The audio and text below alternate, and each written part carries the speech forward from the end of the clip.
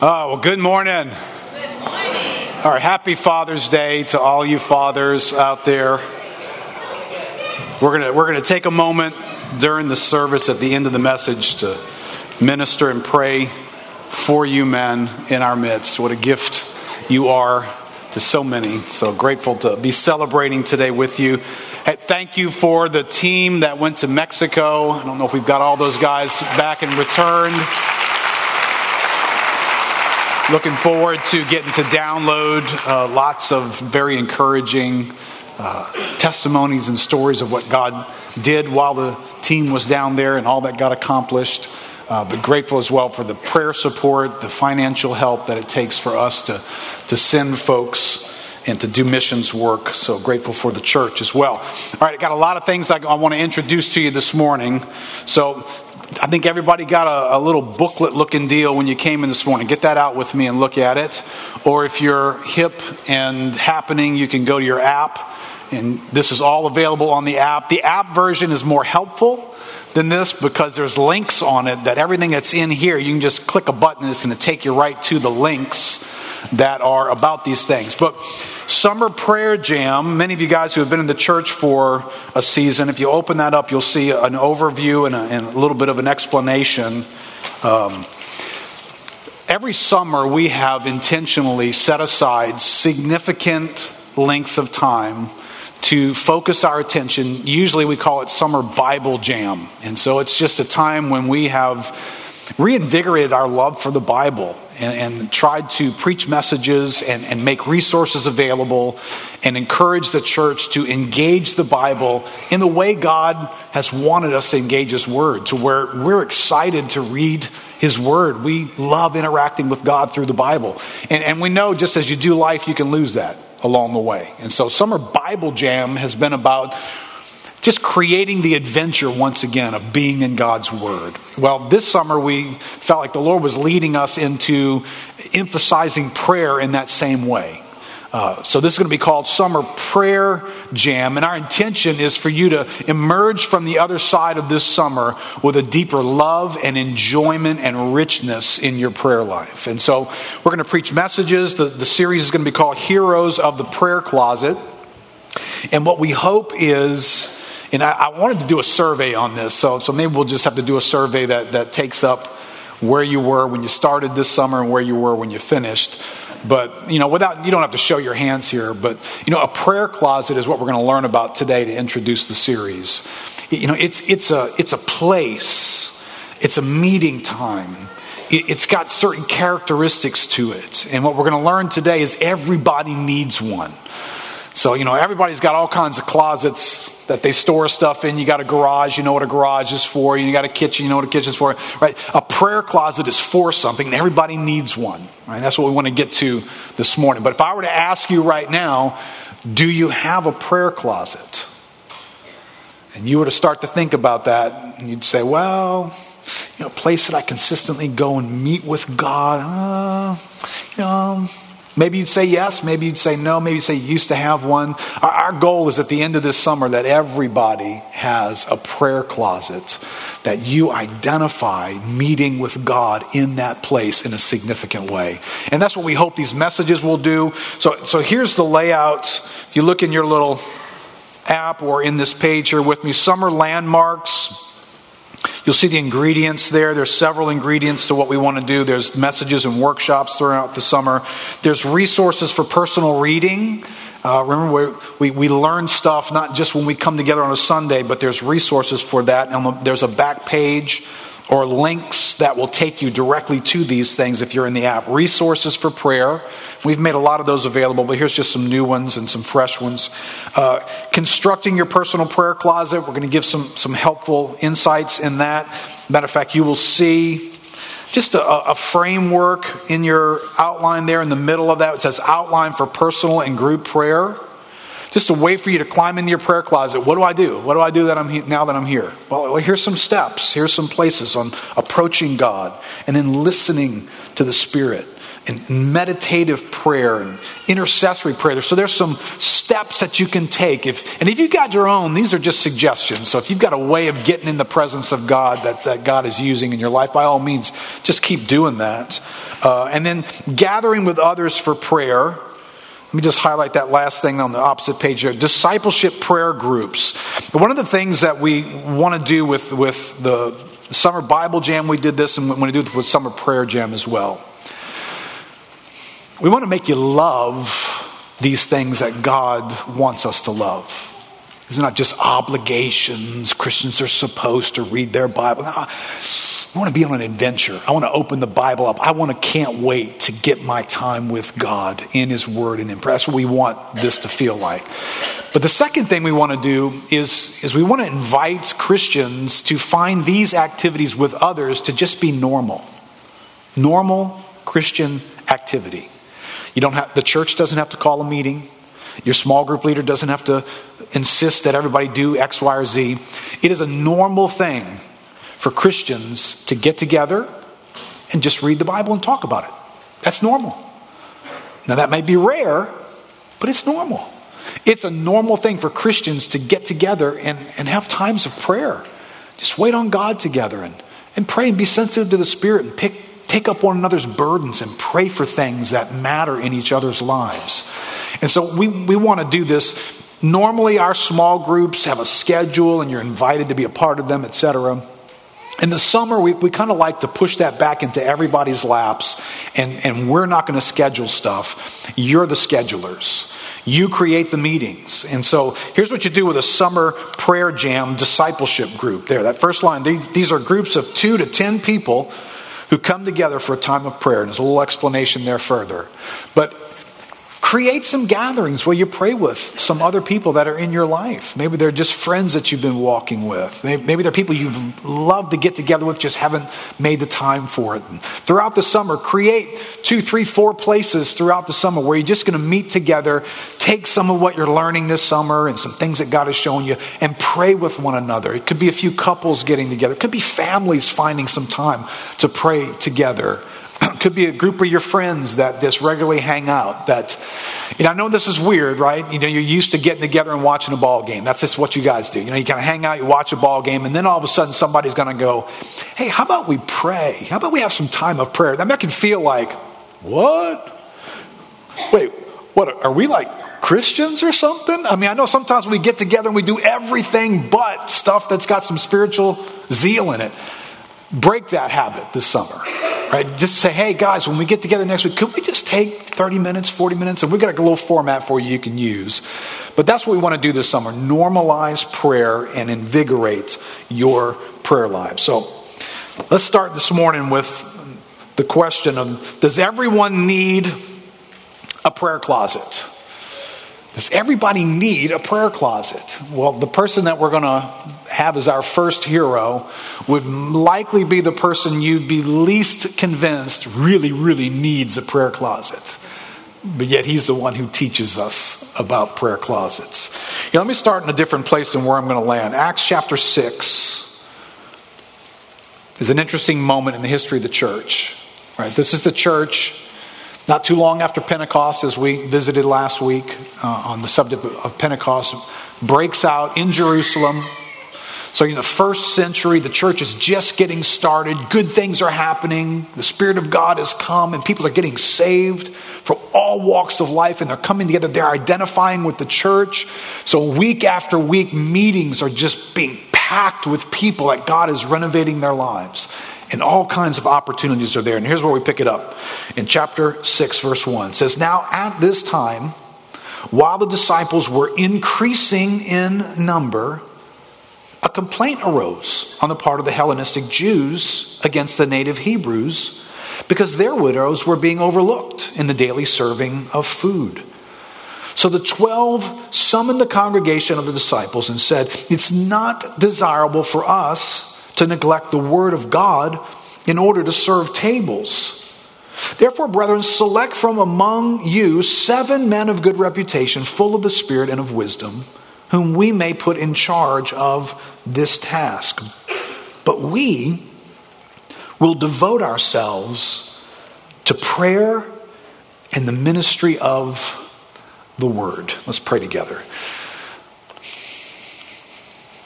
Father, we are eager and in need of discovering this rich treasure of a gift that you have given us to have access to your presence through something that you called a prayer closet. So Lord, our desire this summer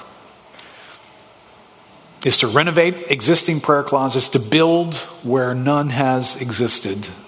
But Lord, to find ourselves occupied and eager to be in that place with you, enjoying your presence and engaging your kingdom for your glory. Lord, help us now. In Jesus' name, amen. Let me point something out here in this passage. Let me aim this. This is a great passage for pastors and leaders in the body of Christ. Can I pick up a little piece of it, though, and hand it to fathers that are here with us? Right? Fathers share something. I'm not one of those guys who thinks fathers are prophets, priests, and kings. I think prophets are prophets and priests are priests and kings are kings. I think fathers are fathers. So I don't teach that if you've been around that kind of teaching. But fathers have a responsibility for people in a way in which leaders in the body of Christ have a responsibility for people. And there is some significant overlap in that. You know, as a father, the ultimate destination that we're trying to help our families to reach is God Himself. That at the end of time, they're gonna go somewhere. When we've departed and their lives have finished, they're going somewhere forever. And if we've not aimed them at the God of the universe, the eternal God, then we have failed to aim that at anything significant. They might be the smartest people with a Harvard degree and lots of money in their pocket. But a father has a responsibility spiritually to direct and lead his family. And so there's a great overlap here, because in this passage, suddenly the apostles who had this simple life just a few chapters earlier, and you got these apostles and leaders who were following Jesus, and Jesus would create the agenda of life. Wherever he went, stuff happened, and they were there like, wow, check this out. And all of a sudden, Jesus says, I'm going away, and I'm going to send you the Holy Spirit, and you're going to receive power. And he's gone, and next thing you know, there's no one on the scene taking them to settings so that they can know what to do next. They're the movers and shakers now. They're the ones leading others into these places of the kingdom where stuff is going to happen and stuff is going to happen. And sure enough, here we are. This church, which just a few chapters earlier is a small gathering, 100 plus in an upper room, is now probably 10,000 people. An explosion has happened. God has been on the move. And they've got to figure out what to do. And there's a great lesson here. Great needs come into our lives, not just when things are dark and difficult, but great strategic spiritual needs come into our lives when things are going really well. Isn't that the time when it's easiest to forget God? We're cruising, right? We're not desperate. We're not gasping for air. We're just, man, everything's going great. We feel good. Life feels good. Well, in this moment, they're increasing disciples. They're reaching people, all kinds of people. People that were opposed to the gospel are coming to know Christ. They got to be feeling like God is with us. This stuff is going right, man. Jesus said this would happen. This is amazing. But in that moment, they needed a spiritual strategy in that hour. And amongst all the things that were clamoring for their attention, and there was a lot beginning to clamor for their attention, a lot of needs were calling out to them. They recognized two things that they cannot compromise: the study of God's word and prayer. Those two things they knew, we've got to set up some way of guarding this. This cannot get lost amidst 1,000 good things that are out there. Now listen, every pastor, every leader in the body of Christ needs to be sobered by that reality. So many good things and so many opportunities can be happening that you can begin to neglect the thing that you can never afford to neglect. But let me call on dads here in the same category.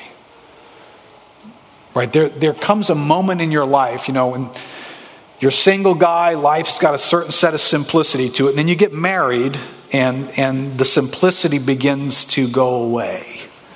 Life begins to get more complicated and things begin to get added. You begin to own more stuff and you're more responsible for it, and then you start having children. And those children and more children, and then children in different seasons of life with children with special needs and different needs occur. And suddenly, you've got all this responsibility and activity. How many of you guys have figured out that when you add children, you add activity to your life? And none of them come with time, right? None of them, it's like they don't get birthed and just like hand you an extra hour. Here's an extra hour, Mom, Dad, you're going to need it for me. And the next one comes. We'd all have much more hours in the day. You don't get any of that. So life gets complicated and there's more stuff to do. Next thing you know, you can be losing perhaps some of the most essential things about who you are as a person, as a father, as a man, as a child of God. So if I were to ask you, has the pace of life and the activity of your life jettisoned the Word of God and prayer?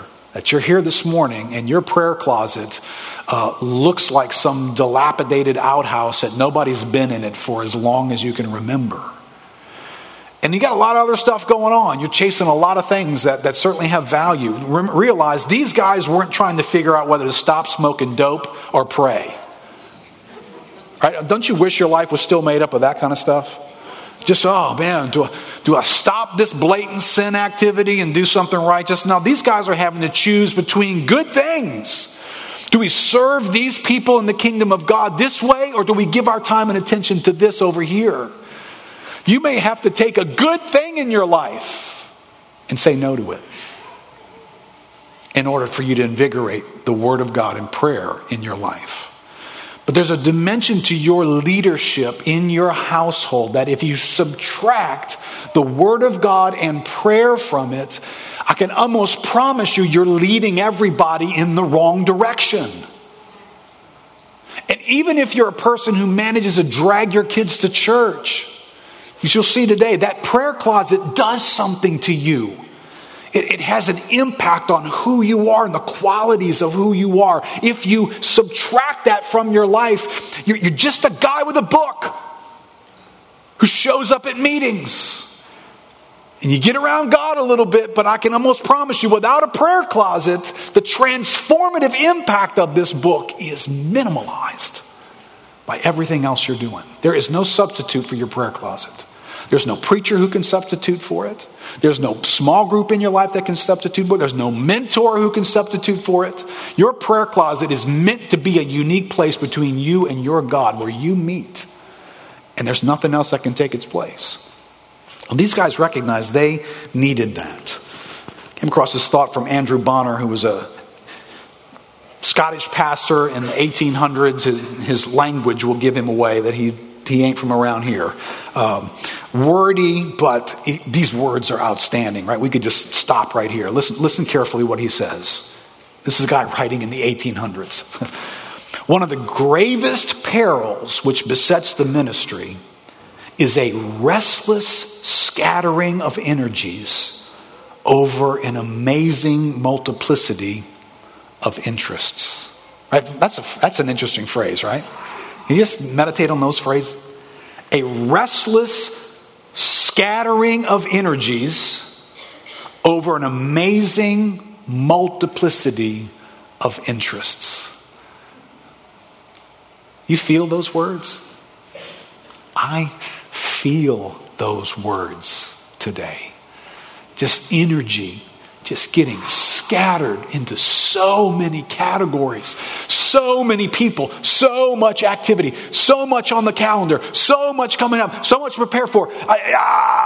This life just feels like it is just so overstuffed. And so many interests. We've got more hobbies and interests and categories that we're trying to keep up with, stay in the know about. Right, so I'm thinking, oh, Mr. Bonner, you don't know anything about what you just wrote. You live in the 1800s, dude. You are clueless about what you just said. Can you imagine the pace of life in the 1800s? Wouldn't you kind of welcome that sometime? No email. Heck, no mail. Cliff, did they even have a post office back then? I mean, I don't even know. But this is a danger for us. But then watch what he says here. He says, this leaves no, look at these words, margin, time, time and strength for receptive and absorbing communion with God. Oh, those are really good words, right? We are left with a life that has no margin, time, or strength left in it, right? We all get that. I got no time. We all get that, right? But you know what it is to have no margin, right? Remember when you were younger and you wrote on a page and it had margins? You had to stay within the margin. Well, when you were done writing everything you had to write down, there was this white space on the edge of the page, wasn't there? It was called margin. And so you had room left over after you had done your writing, right? Life used to have margin in it. When you had done everything, you had a little space left over. Now we write up right to the edges. And we finish on the other side, right off the end of the page and start on the other side. And when you're done staring at your page, there's no space left for anything else. So everything upsets our apple cart, right? Anybody gets sick, and a special bill comes along. Another meeting gets scheduled. And it's like we got no place to put anything. We're just spoken for 24/7 all the time. That's marginless. It's a life without margin. But what ends up happening when that happens is we've got no strength left for things. That's what he says. I don't have strength to engage things. I don't have strength to give my mental processes and my thoughts and my activity.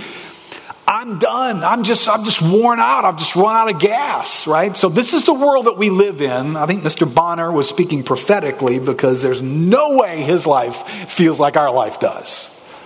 But I know what it is to feel like I just don't have strength for that. I just can't take on another thing.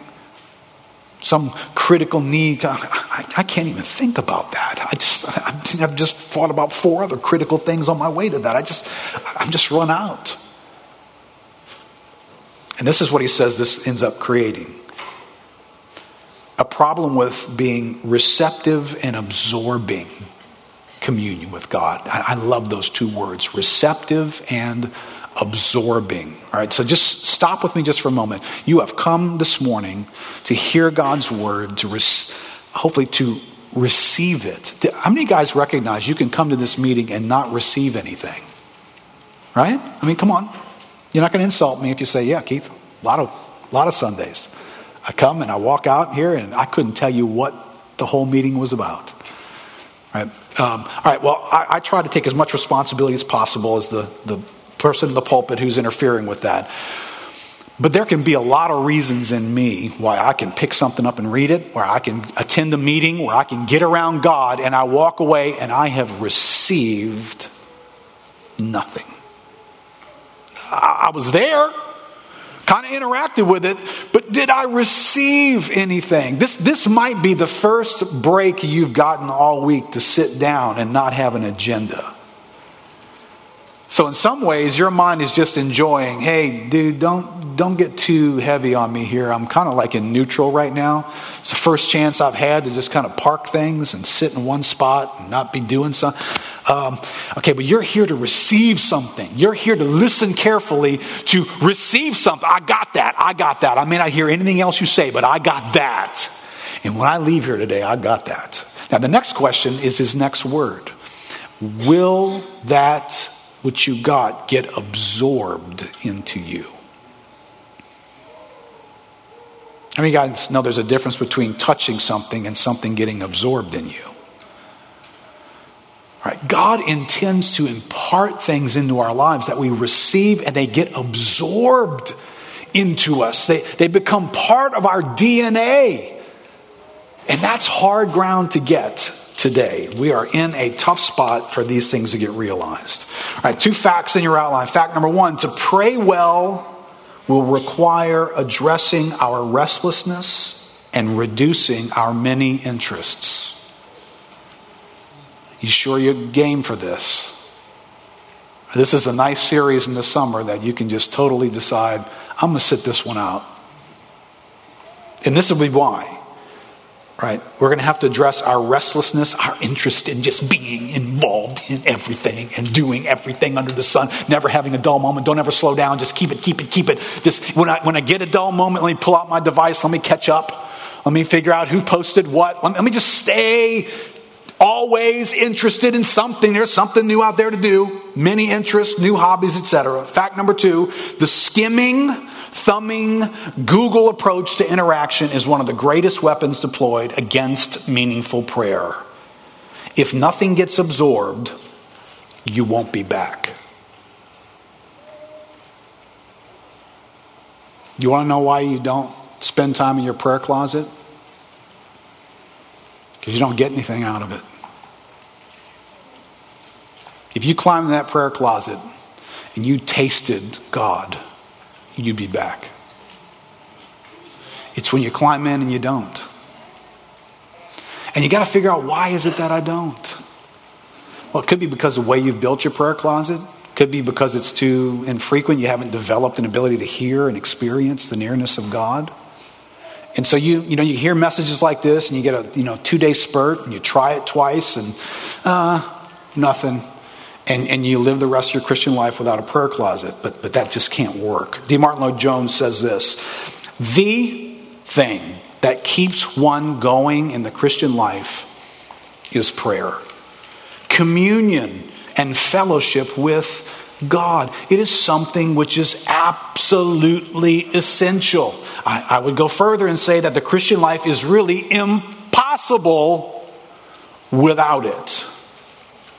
Because prayer is communion with God, our prayer life reflects the quality of our communion with Him. Lloyd-Jones sees prayer as, quote, the greatest indicator of one's spiritual health, and, quote, the ultimate test of a man's true spiritual condition. Martin Lloyd-Jones was a guy who knew a little bit about studying. He knew a little bit about academics. Guy would sit down to write a commentary on Romans or Ephesians, and if you pick it up, it'll be a long time before you're done reading it. Multi-volumes on things that he just would study and publish. But you can be studying and publishing and creating all kinds of activity. If you are not engaging God in the communion that takes place in your prayer closet, there's something missing about all that you're experiencing and understanding. There's something about that shared space with God that is unique, and nothing else can replace it. Now, let me just highlight 2 things that are hidden in that Acts chapter 6 situation. If these apostles and these leaders in the body of Christ are going to actually pull this off, 2 things are going to happen. They're going to have to separate themselves, and they're going to have to diminish something in their life. Up until that moment, these guys are running in the crowd. They're involved in all kinds of activity. And I imagine the apostles and the early leaders were just like us. There were some of them that were really people and just loved being around people 24/7. And there were some who probably weren't that way. But for the ones who love to be in the know, in the activity, I'm at every event, I'm around everything that's going on. There's not a thing happening in Jerusalem or in the church in Jerusalem that I'm not a part of or informed of. That guy, that leader, that apostle, for him to build a prayer closet, he's going to have to separate himself from some of those things. You used to be a part of all that. You're not anymore.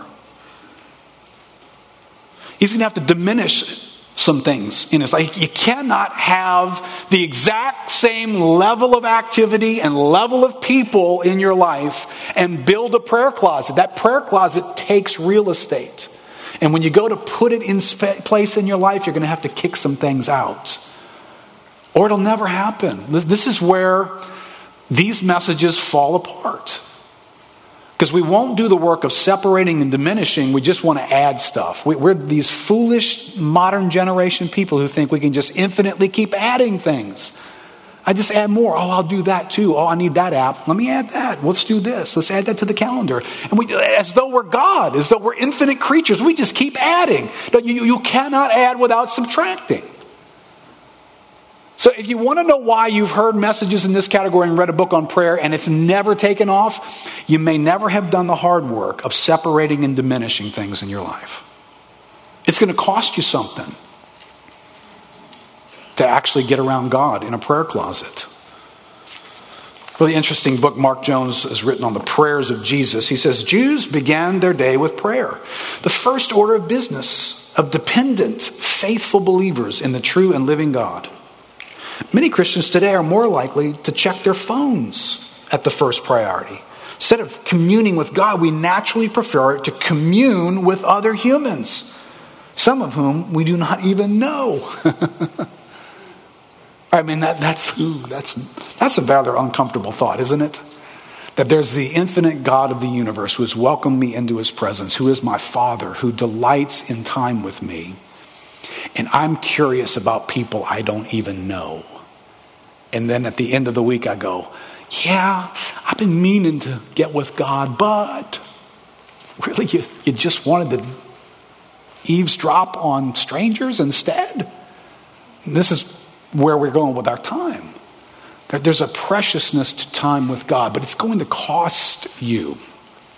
All right, I'm not sure if I'm going to share this thought, but I'm not sure if this is encouraging or not. Because it's still a work in progress for me. Over the last few years, I've added a variety of things in life and responsibilities. And so I'm feeling this Acts chapter 6 dimension in my own world and feeling that I have to create some sacred real estate for the Word of God and prayer in my own life. And I felt that way for many years and have fought to try and create that. So last year, I remember Gina and I had gone away. I took a couple of books with me to study and look at some of these dimensions.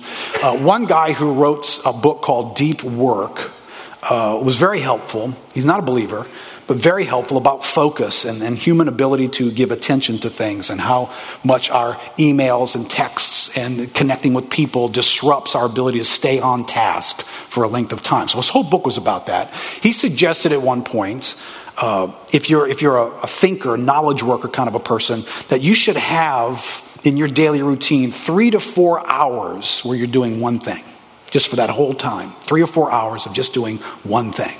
So for me, that bore witness quickly, because that's a study, prayer, and preaching dimension is just sitting with God and sitting with the Word for extended periods of time. So I decided I'm going to take my most alert moment in the day, because as I get older, that's not equally true anymore. It used to be true 24 hours, but not anymore. So I decided in the mornings, I'm going to take this 4-hour window, and it's just going to be about me interacting with God, study, prayer, interaction with God.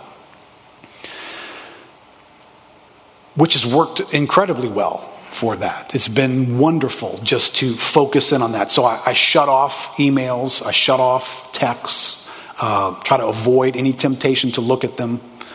Knowing that there's probably some stuff flying around that I need to be responding to or interacting with.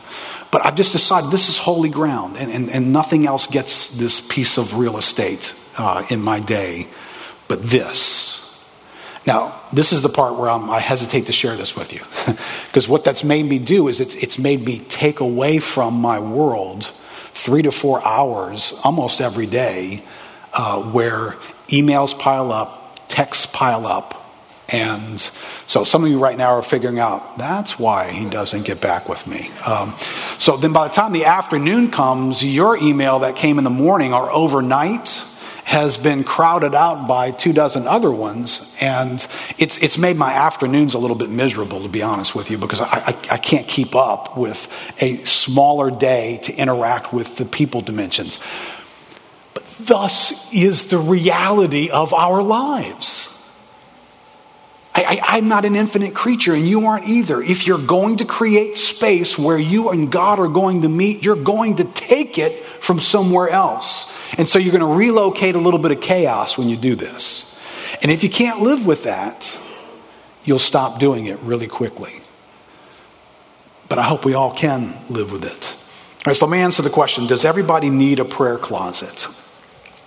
Jim Cymbala is the pastor of the Brooklyn Tabernacle. I deeply respect the love of prayer that church has. I've been to a prayer meeting that they hold in their building weekly. It is an encounter with God and with others who are seeking God together. He wrote a book a number of years ago called Spirit Rising. He says this. He says, it was just about dawn on a chilly day in Palestine about 2,000 years ago. Jesus' disciples were sound asleep, exhausted after the previous day's activities. handling the huge crowds that had thronged them, encouraging listeners to believe the master's words, even trying their hand at praying for a few of the sick and brokenhearted. But while they enjoyed their needed rest, someone else was stirring. Although the sun had not yet risen, Jesus got up and walked out of the village where they were all staying. He was headed to a deserted place nearby to pray.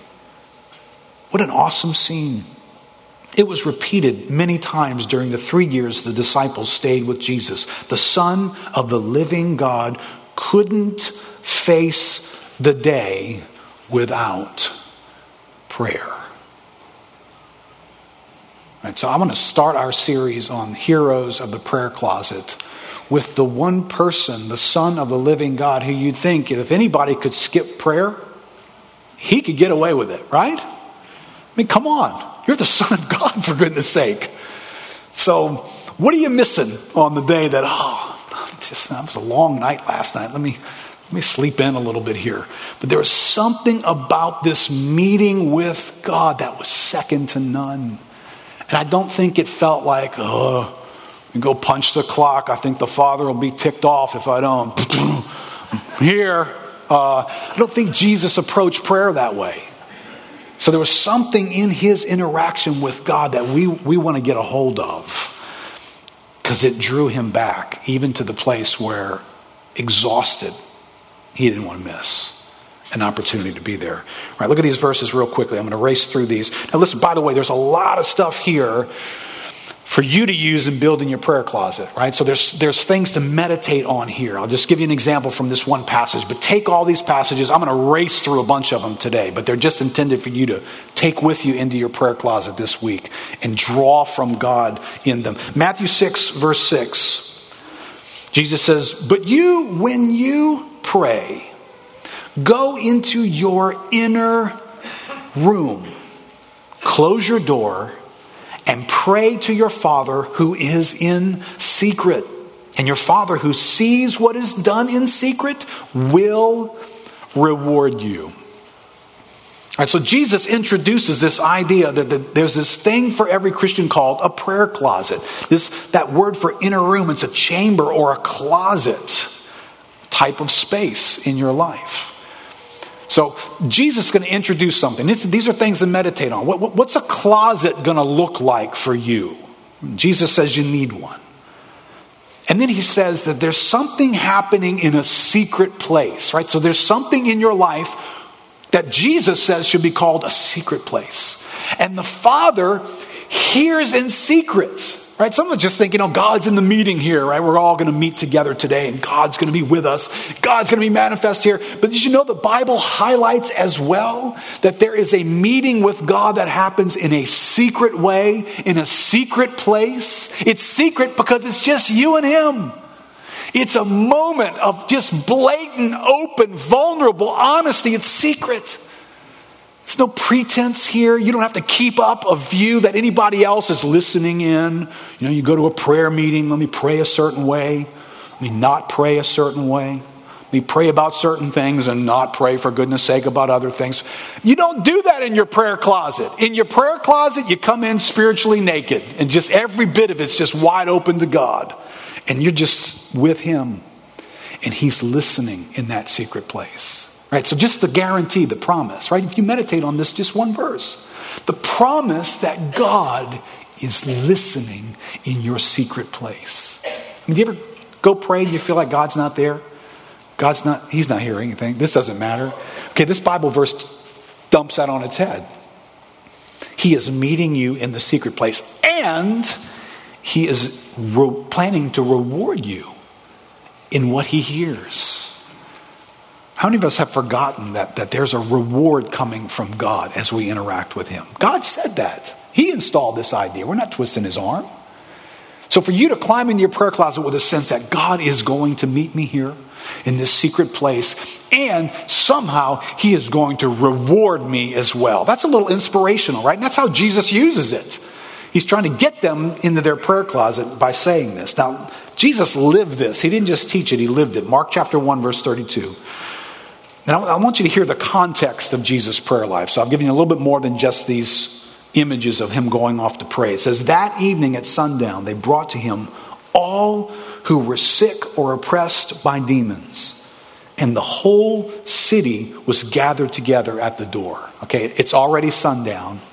I'm sure he's thanking the disciples. Thank you guys for your timely bringing of the entire city to me at sundown. This is going to be a long night. And he healed many who were sick with various diseases and cast out many demons. And he would not permit the demons to speak because they knew him.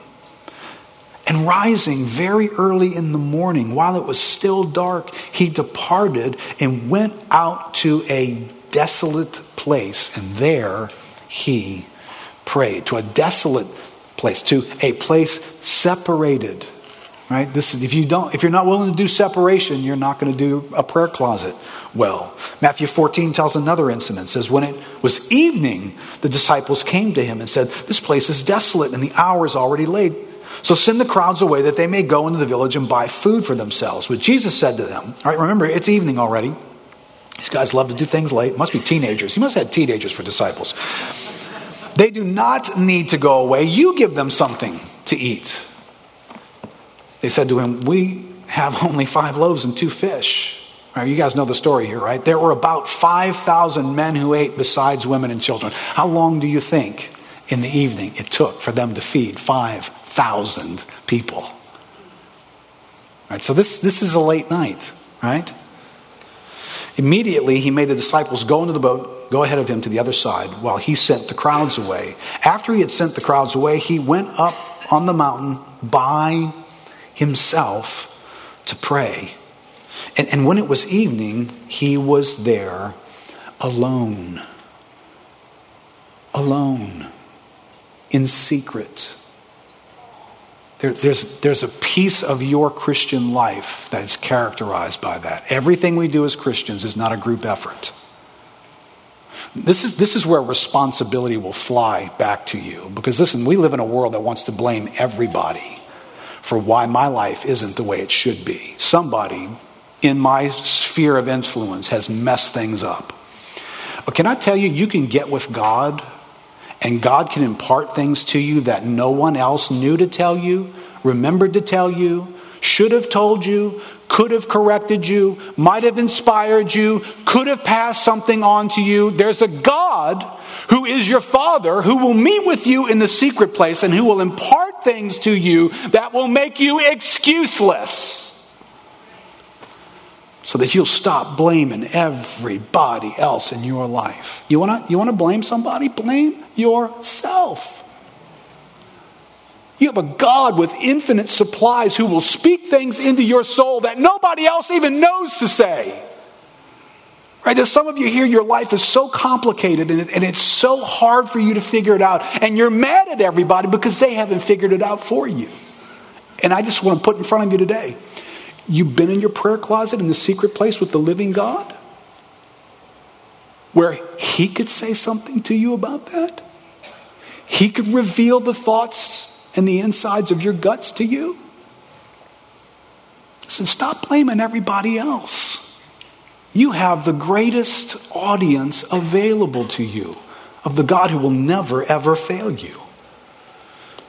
Luke chapter 5, verse 15 says, but now, even more, the report about him went abroad, and great crowds gathered to hear him and to be healed of their infirmities. But, I find it interesting that you go from verse 15 to verse 16, and the word that Luke installs right there is the word but.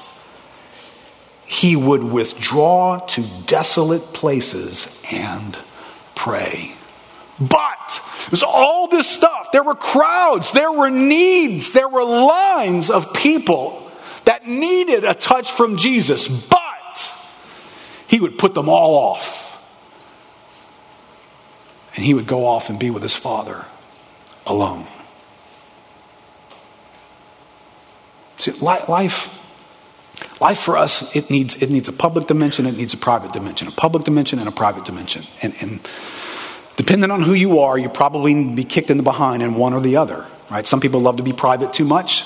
Some people love to be public too much, but there is both. Your Christian life is both. Listen, I know, a lot of what we do is a together thing. It's us being together. It's creating meetings for us to be together. There are people who learn, the only prompting that they learn to respond to is the voice of their small group leader or their men's group leader or somebody else talking to you, raising a question, asking you a probing question, holding you accountable. Hey, I love all that. I love all that. But did you know the Holy Spirit's job is to do that first? The Spirit is sent into the world to convict the world concerning sin and righteousness and judgment. So by the time God's got to make somebody else say that to you, you might want to sober up and think, do I ever listen to God personally? He keeps sending people and they're saying great stuff. So grateful for the people in my life. Hey, yeah, let's thank God for the people in our lives. But do we ever hear anything from Him personally? All right, Jesus is getting around the Father. He's got a public dimension to His life, but He's got a private dimension in His life. Mark Jones, great point. He says, Jesus lived neither as a reclusive hermit nor as a maniacal social butterfly. He manifested Himself as both a highly visible public and a behind-the-scenes private man. As is often the case, listen, public faithfulness or failure remains directly proportional to the faithfulness or failure in private. His public ministry before God depended intimately on his private communion with Him. One without the other would have proved fatal. Listen, that's true of the Son of God. It's true of me and every one of us. There is a private dimension of my life that things happen in that prayer closet that get exported, fathers, into us being fathers, into us being husbands, into us at our job, into us in our church, into answering particular calls that God has in our life. It is coming to us by the Spirit in communion with the Father. I've got to have that. I just can't be living a public life. I need to have a private dimension as well. One more thought from Mark Jones. He says, did Jesus, who is of the same essence with God, pray basically as an example for those who observed Him? Or did Jesus, who is also of the same essence with man, possessing body and soul, pray because He needed to pray for His own sake as well as ours? If the latter, which I believe is the case, what does it mean for us to say He needed to pray? His prayers were at the heart of His obedient and dependent life before the Father. In the face of temptation and trial, Jesus sought God, believing that God could and would help him in his time of need. Right, we do a disservice to Jesus' prayer life if we just have Him going through the motions in public for the sake of us. Oh, He did it. I guess we should do it. There was something happening. There was a vitality. There was an exchange between He and the Father that mattered to everything you see Jesus doing. Right? All right. I'm going to point you to this, and I'm going to give you whiplash as I help you stare at it. On the back, I think, that last section. Do we have these... Ronald, do we have these scripture passages like in the... All right, hold on, strap in, because I just want you to see something here, right? For Jesus, the prayer closet, right? It's the end of the day. He's exhausted. He's been with people. He's been answering questions. He's been telling demons to shut up. He's been healing people. Power has been going out of his life into people's lives. So it's the end of the day, and it's time to pray. And unlike me, who would be giving myself permission that I'm tired. I've been serving God all day. I just came from a meeting. We had a long meeting. I don't know if I have time to pray tonight. Jesus, there was something in that prayer closet that made him say, I want to be there more than I want to sleep. He wanted to be there. All right, so I'm going to give you just as I meditated on Jesus' prayer life, these are some headlines. This is what I think Jesus was getting, if you will, from his prayer closet. Right, now I'll highlight a couple of them along the way, but you go back and look at these and let them be part of what you do, right?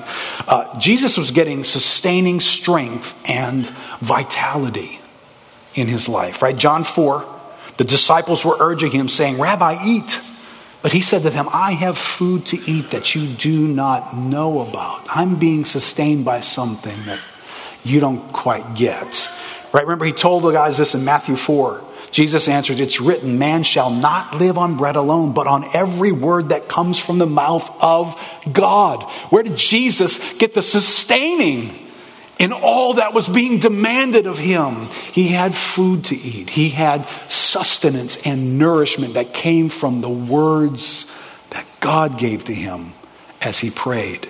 He had communion. Jesus experienced communion with God, right? John 8, verse 28. "And he who sent me is with me. He has not left me alone," right? You'll see the other verses there that highlight some of that. But isn't there a moment in your life when you're going through and doing life that you need a sense of the communion of God with you? You need an awareness that he is with me. He has not left me alone. You need to get in a prayer closet sometimes when life feels like everything's going wrong. God must be on vacation. And get in the prayer closet and have the living God communicate to you, "I haven't gone anywhere. I'm right here with you in this." And to almost feel him take your hand.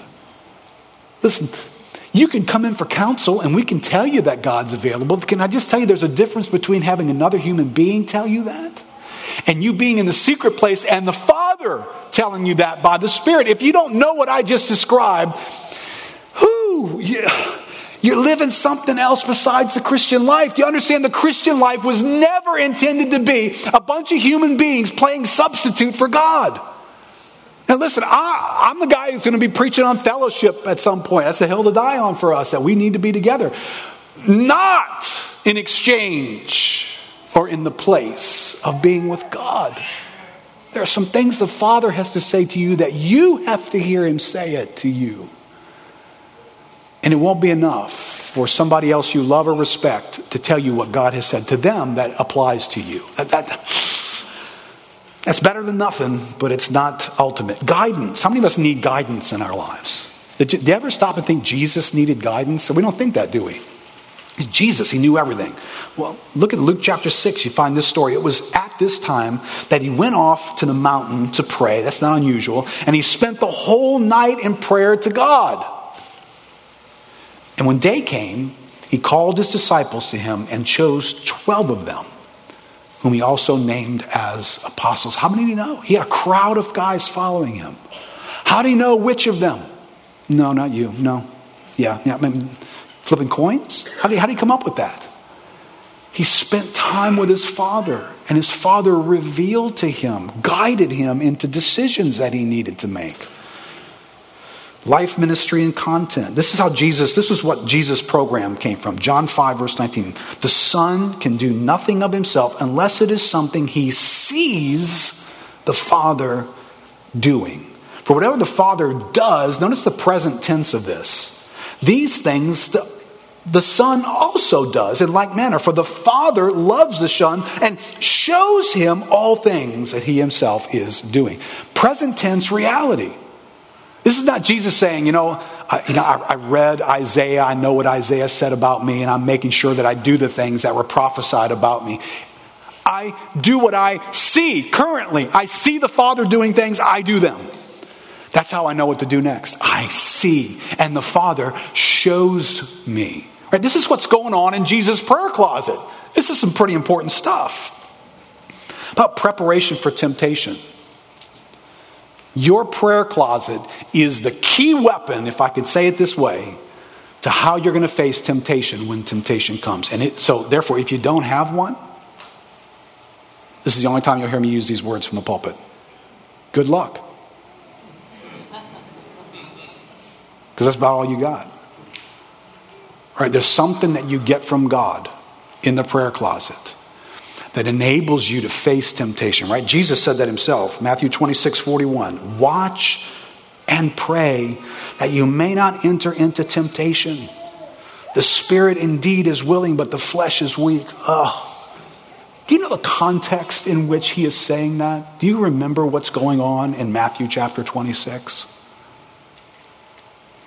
right in this context, the Son of God himself is going to turn to the Father and say, Father, if it's possible, could you let this cup pass from me?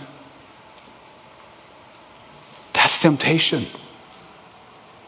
There was something about the enormity and the weight and the scale of what he was about to go through that makes him pause and stare at it and go, is there another way to do this?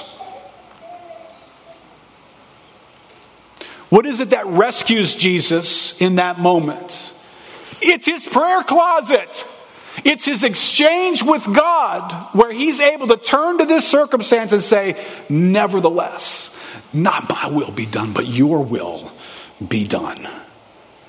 So there is activity that takes place in us in our times of prayer that are going to mean everything in the moment that temptation stares us in the face. Right, when you go read, and there's some passages here you can go read in Luke chapter 4, Jesus spends 40 days in the wilderness fasting. He's with God. He's communing with God. And in the end, the devil comes to tempt him, to make a deal, to short circuit your way to the throne. I'll get you to the throne faster. This out of the way is a long way to do it. It's a lot of pain involved. You don't need to go that way, Jesus. You go this way. Here's a shortcut. I'll give it all to you. You just got to do this, right? Temptation is coming. And in that moment, the Son of God doesn't bargain away our future, like some have bargained away the future of others in their lives, right? Men here, fathers here. There are people following you. You are living a life that's vulnerable. You are going to face temptations in your life that are going to put people in the ditch. And you know what's going to make the difference in that moment? It's going to be the influence of God on your soul that came as you communed with him. So that in that moment, the devil can come to you and you can say, be gone, Satan. I want nothing to do with what you're offering me. Where'd that come from? Well, it came from 40 days with God. And you can read through the rest of those things there. I love this quote from this old classic preacher, John Jowett. He says, well, now it's in the field of prayer that life's critical battles are lost or won. In prayer, we bring our spiritual enemies into the presence of God and we fight them there. Have you tried that? Or have you been satisfied to meet and fight your foes in the open spaces of the world? If I'm like Bunyan's pilgrim and encounter Apollyon on the exposed road and begin my warfare there, I shall be sadly beaten, and he will leave me bruised and broken by the way. See, Jesus overcame and overthrew temptation because he had already fought that battle in the prayer closet. And the outcome had already been arrived at in that space. So when temptation comes, he responds out of that power. All right, one last thought here. Prayer, this last part of your outline there, prayer is an essential transformative exchange for which there is no substitute. There's an exchange between us and God in our prayer closet. There's nothing like it. There's just nothing like it. And without it, we are incomplete Christians. We just can't live the life God's called us to. You remember this verse? I didn't get to unpack it a whole lot when we were in it. 1 Corinthians chapter 8, verse 2 and 3. It says, if anyone imagines that he knows anything, he does not yet know as he ought. But if anyone loves God, he is known by God. All right, this is an awareness that there is something more than just knowing stuff. There is a need for interaction with God that involves a love for God, a heartfelt desire and longing for him, and a naked, vulnerable being known by God in the secret place. God knows every inch of you. You're honest about yourself. You know things about yourself because you have stood honestly before the presence of God. You know, listen, one of the reasons why people can never come and fix us sometimes is because they're the ones having to break the news to us about who we really are. What's broken in us? What's difficult about us? What sin sticks out, and every time you walk past, you get sliced by it on the way by. But we all run around, well, I'm a Christian though. I'm a Christian. Oh, something about forgiveness. Well, you don't yet know as you ought to know. Because if you don't mix what you know with the presence of God and intimacy with Him, you don't yet know as you ought to know. Right? Sometimes you got to add stuff to things for it to become what it's supposed to be. Right? My wife did incredible cakes that I'm going to be eating today on Father's Day. At some point, I walked through the kitchen yesterday and it was just cake batter in the bottom of pans. It wasn't yet what it ought to be. All the ingredients were there. She wasn't going to add anything more except one thing. She was going to stick it in an oven for a specific amount of time. And what was going to come out of the other side of that was going to be cake. You weren't yet what you ought to be and what you're going to be. Right? There's little ingredients in us, right? I mean, there's a difference between grape juice and wine. Something happens in between. You put it in a barrel. You let it age at certain conditions, and a process happens, and fermentation happens. And what was once grape juice is now wine. Something happens, right? There's stuff that comes to us in the Christian life. There's this knowledge that comes to us. We climb into our prayer closet. It's like an oven that bakes something up, and now we've become what it is that God had intended for us to become. But if you miss that, it's a lot of just cake batter running all over the floor of churches everywhere. Like, well, technically, yeah, we're cake. Technically. Same ingredients are present. But you don't look like cake and you don't taste like cake. You look kind of runny. I think that's the story of a lot of Christians. Because there's no oven. There's no prayer closet. There's nothing that transforms this. Right, look at these two quick verses, and we're going to pray in just a second.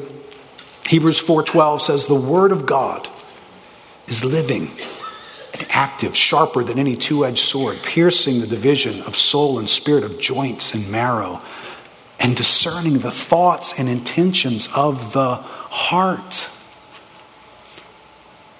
But there's a lot of Christians who have no idea what's going on in their hearts. Isn't that true? Husbands and wives arguing about stuff you can't convince each other about. Conflicts in relationships that aren't going the way they're supposed to be going. Right? There's just some people who aren't getting this. Right? Because Hebrews chapter 4 verse 12 is sitting in a pan that needs to go into an oven. And when it does, that word's going to come alive and it's going to find its way into your soul and it's going to divide things and it's going to show you that's not why you did that. You want everybody to think that's why you did that, but that's not why you did that. You had another motive. Or this is why you're so difficult in that category. Because you have a massive fear over here. The Holy Spirit can show you these things by the word. Right? Psalm 36 verse 7. How precious is your steadfast love, O God. The children of mankind take refuge in the shadow of your wings. They feast on the abundance of your house, and you give them drink from the river of your delights. For with you is the fountain of life. In your light do we see light. This is a psalm about the nearness of God. Right? It's in the shadow of God's wings. It's in God's light. It's when I get in God's light, I begin to see light. I begin to see things about my life, about myself. If you turn that light down and I hand you a Bible, read, and that's all you ever do, and you don't get in your prayer closet with God, I promise you, these things will remain at a distance from your life. You will not know yourself well, and you will know yourself to the degree that other people have had to tell you about you. That's a bad thing to have to happen, isn't it? It'd be a better thing for you to get in your prayer closet and let God show you. Why do I do that? Why do I not do that? Why do I avoid that at all costs? And to get around God and in His light to see light in our lives. Listen, the alternative to no prayer closet is a life that never grows up, right? It's kind of a Peter Pan Christian existence. Sinclair Ferguson's written an excellent book called Maturity. This last thought. Eric, you can come back up. He says, our world is fast-paced, consumer-centered, image-focused, media-dominated, and has become accustomed to immediate responses. It does not encourage the slow-burning disciplines that produce character.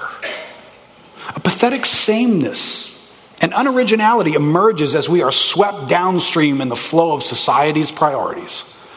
Surrounded by these pressures, many people, especially young people, find it difficult to resist. No, it is not easy to devote ourselves to the countercultural gospel influences that will pay long-term spiritual dividends. But if we are going to be mature Christians, we must not allow ourselves to be dominated by hunger pains for immediate gratification. In that sense, we must resist the pressures of the age to squeeze us into its mold. Listen, you're going to leave here today and the whisk of life and the pace of things are going to suck you in again this week. And it'll do it all summer long. But if you leave with a conviction and God has awakened something in your heart that says, I want to build a prayer closet this summer. That's what I want to do. I want to have this kind of exchange going on in my life with God. Today, would we pray for God to give us the grace to separate us and diminish some things in our lives? To be able to do what's maybe hard for us to do, but what is so critical for us to do. But there's nothing that can take the place of the secret place between you and your Father. Nothing can do it. And if we've lost that along the way, maturity isn't happening in our lives, and God wants it to. So this summer is your invitation. This summer, it's not a one message, not just today. You're going to get to hear about this for several more weeks, and you'll get to benefit from it. Climb into your prayer closet, start construction, interact with God, experience some things, add to it, experience some more, add to it as the summer unfolds. So that when we get to the other side of this, we're a church with a bunch of prayer closets in our midst. All right, I'm going to pray for the fathers in 1 second, but I failed to mention something. This Wednesday night, we're going to start the summer and this venture together with a meal, potluck meal. So bring something with you to eat. And if you've been a part of these meals, people brought some great stuff. They've been great times of fellowship. So we'll eat the meal at, what time did we say? Somebody who knows, 6:30? 6:30 is in there? All right, so 6:30 is the meal, and then right after the meal, we're going to come in here together, and we're going to pray, because this is a hill to die on. And if it's a hard hill for you, it's a hard hill for all of us. But what if we waited on God together? What if we came together and we asked God, God, make this summer like no other summer. Make this category of our lives to catch traction like it's never done before. And God meets us beginning this Wednesday night and sends us into this summer to revolutionize what we call prayer life. All right, well, that's what we're doing Wednesday night. One other announcement I failed to make. Next Sunday morning, this is related in some ways, but it's a little separate as well. During the School of the Word, from 8:45 to 9:45, we're going to have a teaching time on the ministry of the Holy Spirit. We're going to do that twice in the summer, and we're going to give out a bunch of resources. The aim of this is to primarily equip our covenant group leaders and our prayer team members. But we want to invite everybody who wants to come into this setting. So we're going to aim it at those guys, but we want everybody who has ever said this, I want to see more of the Spirit in our midst. If you've ever said that, thought about it, prayed it, or asked one of the pastors, then please come join us, because we want to see that too. And so we want to invigorate that aspect of ministry. Next Sunday morning, 8:45 to 9:45, we'll give you some great resources and links you can look at that are going to be helpful for you next week. But that's next week. All right, this morning, I want us to pray for our fathers this morning in this category.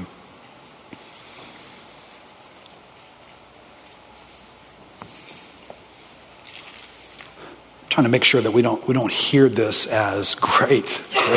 I'm a father who's about to be loaded with an obligation. This is a great gift, Keith.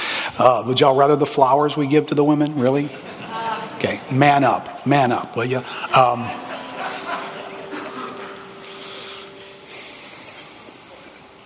Jesus was having an adventure in his prayer closet. Right? When the disciples watched Jesus pray, remember they pulled him aside when he was probably on his way or coming back from being with God. And they said, teach us to pray. They wanted what he had, because what he had was precious and meaningful and impacting and rich. So as we pray for you men this morning, we can't think of a better gift than to pray for the gift and the favor of God on your prayer closet. That you will have a space and a meeting point with God that's like nothing else you experience in your life. And not only is that a gift to anticipate what God wants to be to you, but I think it's also one that could rescue some of us from regret. That there's something about the burden that you carry.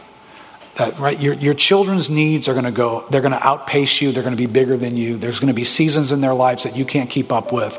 You can't answer that. You can't fix that. You'll wonder whether something in the past caused that. Did you contribute to that, et cetera, et cetera, et cetera. There's something about taking the responsibilities of your life on a daily basis and giving them back to God the way in which you were intended to. That helps. I won't say it eliminates all forms of regret, but it sure helps in that regard, because you're going to have the reminder in your own soul that I lived my life like you, like this before you. Everything that was precious to me, I held before you.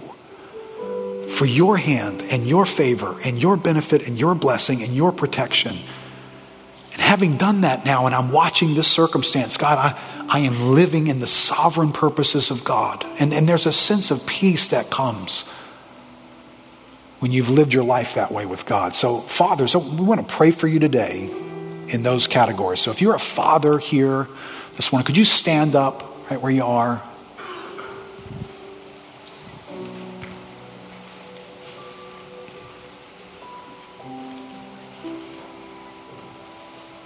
If those who are nearby can just extend a hand, pray for these guys. And guys, can you remember something here? Last week was about Pentecost. Right? Did you know that God could suddenly impart something to you this morning?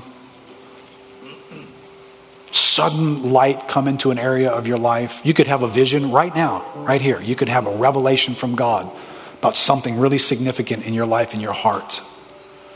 You could have a sense of courage that comes to you. Power of the Spirit comes, and something you've been afraid to do suddenly this morning. There's faith for you to do that. Do you know the Holy Spirit could give that to you like that?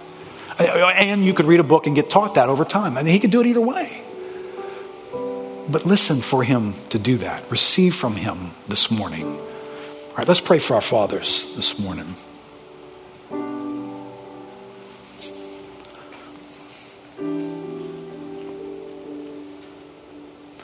Lord, we pray for each of us who are here, who are fathers. Lord, you have entrusted lives to us. Oh, that is sobering. It's intimidating. These are not just any lives, they're the lives that we love the most. And so, Lord, given how weighty this feels to us, given how much this means, Lord, we've got to stand before you and say, Lord, help us. Lord, do everything in your power to help us. Holy Spirit, impart to us wisdom. There are moments where guidance needs to come. Insight needs to come from you. We didn't know what to do, and yet you showed us what to do. God, sustain us. Let it be that in the moments when we feel like we've just run out of gas and we just have nothing left in the tank, we got something from you. We have food that no one knows about.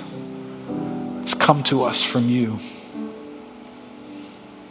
Oh, Lord, how many times we have needed to know you are with us as we have sought to serve and care for our families, to know you are with us, Lord, that communion, that sense of your nearness. Lord, we want to know what it is to be like the psalmist that says the nearness of God is my good, because Lord, sometimes being a father doesn't always feel good. We need you near. Lord, there are temptations that face fathers. Temptations that run the risk of shattering trust within our own homes. Temptations that come that can break a marriage in half. But sometimes we're just tempted to fear, to not do what you've called us to do just because we're tempted by fear.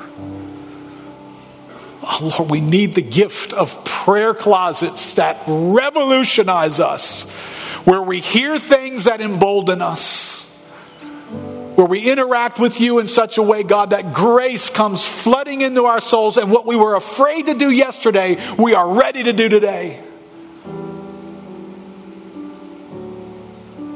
God, we need moments like these where your Spirit is among us. He's in our midst. He's awakening and stirring and using teaching to prompt us.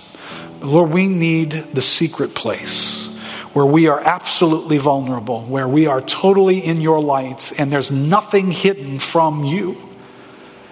And Lord, whatever it is about us as fathers that needs to be fixed, adjusted, corrected, inspired, Lord, whatever it is, that doesn't hide in your light.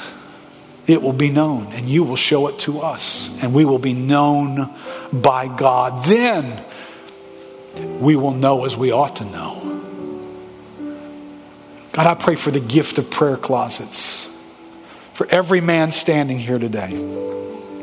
The days ahead for us as fathers, as husbands, as single men who are raising their children. Lord, the gift that you would give to each and every man standing here today would be a prayer closet where the things that you experience, Lord, we experience. Give that, Lord. What a gift.